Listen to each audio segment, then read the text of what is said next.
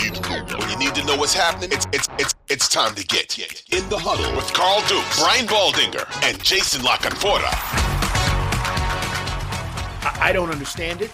I mean, I get it, but I don't understand 11 games in why you don't just ride this out and allow him to continue to develop Bryce Young and all that stuff. But tell me where you're at on this, because the owner, Dave Tepper, seems like he is the most impatient owner right now in the NFL.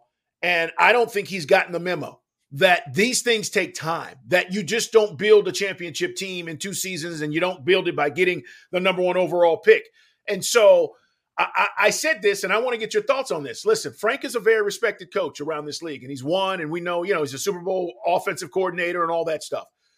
But if I'm a head coach of my salt, if I'm a guy that values, hey, I can go somewhere and make it happen, why am I taking this job, Baldy, when it looks like the owner is just, hey, if we don't win a certain amount of games, you're probably going to be fired in a year? I agree with you, Carl. But here's what I think happened is they're not seeing the development of Bryce Young. Okay. And we've all seen that. And so he's saying to him, David Tepper saying this to himself, I believe, or whoever he's listening to.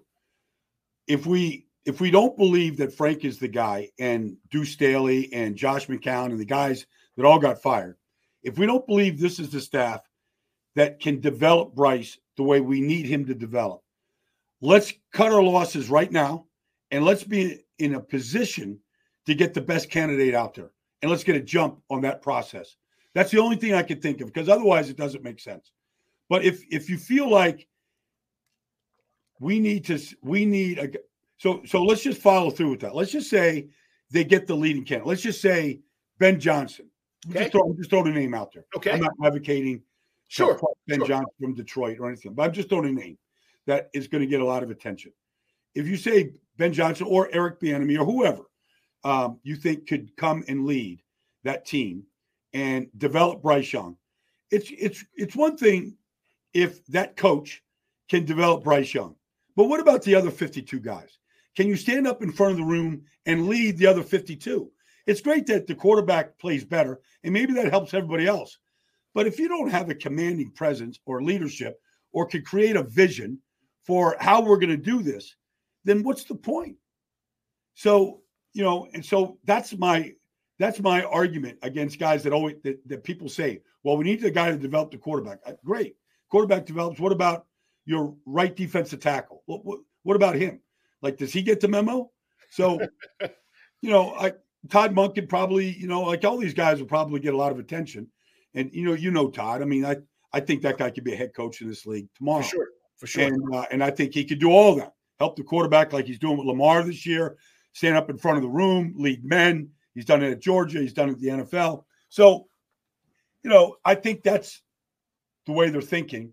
But look, to your point, Carl, if you're a guy that is a candidate for that job and you're looking at what just happened to Matt Rule and Frank Reich, you go, well, if we don't win 8 games this year, am I out the door also? Yeah. So, you may, and then they may have concerns about Bryce Young going forward, whoever might think about that job. Yeah. And I heard Dave Tepper's press conference, which is a whole nother animal, but basically, guys, he insinuated that he backed the Bryce Young pick, but yet he continued to talk about CJ Stroud. And it was really weird. It was just like, talk about your guy. Don't talk about the other guy. Okay. Right.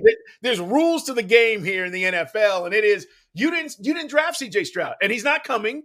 So don't talk about him. And he wanted to make sure that people knew, we really like CJ. You shouldn't have even said that. Exactly. It's all about Bryce and how we're going to get him better and how we're going to put a team around him. So it kind of made me think that Baldy, he might not get it. He might not get it all, but he's a young owner in this business, and we've seen it. Jerry was a young owner. We've seen guys go through this process of, I want it right now, and we're going to do it this way, and then it doesn't work. And now, it's a different deal. Well, right. You think about, back in the day when Jerry hired Jimmy, and they were 1-15, and Troy Aikman just got the living daylights beat out of him. Yeah.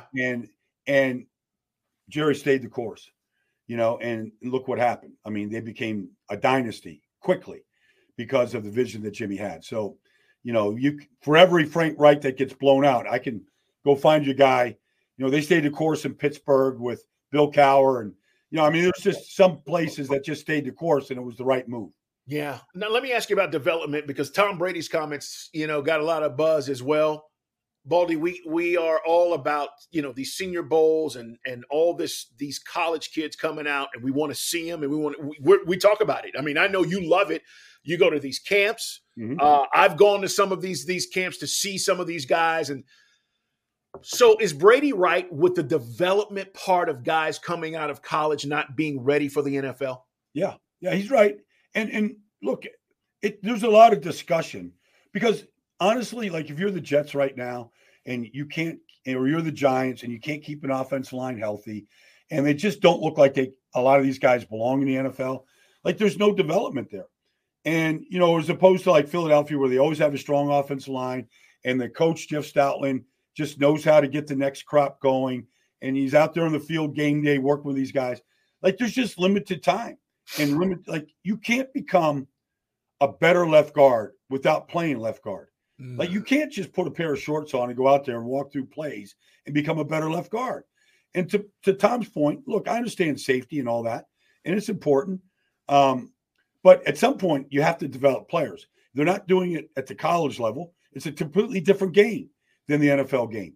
The way that's played, the physicality of it, the design, the type of offenses you have to run, protection of the quarterback. And so Brady's like saying, we're not getting developed offensive linemen to protect quarterbacks so that they're not getting shellacked like the way they're getting hit right now. We're not just down to backup quarterbacks in this league, or we're down to third string quarterbacks in this league. It's a bad product when you get there and you get poor offensive line play. And Tom Brady's not wrong with some of those comments. Yeah. And Baldy, real quick, going back to, even your playing days, I just don't think people understand practice was practice. Like you guys were on the field for 3 hours. Yes. Full pads. Yes. And we practiced and you ran plays and there were real reps. And when I say real reps, it's to Baldy's point. When guys are in shoulder pads and shorts and we get excited now because hell, it's all we get. You guys during your time period, and even, again, there was something to be said about, hey, I'm going full speed. The defense is tackling guys. Okay. So I can practice tackling. Yes, it's my own team, but you're getting real work in, and that is gone. Well, there was days, Carl, honestly, going up against Randy White in Dallas or Reggie White in Philadelphia when I was in Philly, that game day was easier than practice. Like it was harder. Like you got to the games like, oof, I don't have to block Reggie today. Thank you. Like I'm okay.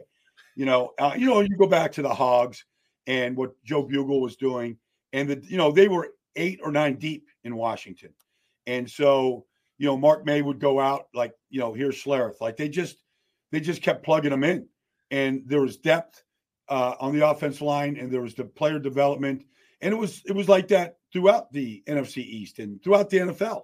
Like everybody had 8 guys that had experience that could play, in large part because of the way that we practiced. And now, I mean, like I mentioned, Denver, like you see the development of Denver, the fact that these guys are all playing together every single week now. They haven't had the injuries. And you could see how they ran the ball against Cleveland last week, and you go, nobody else has been able to really do that. And so it's vitally important.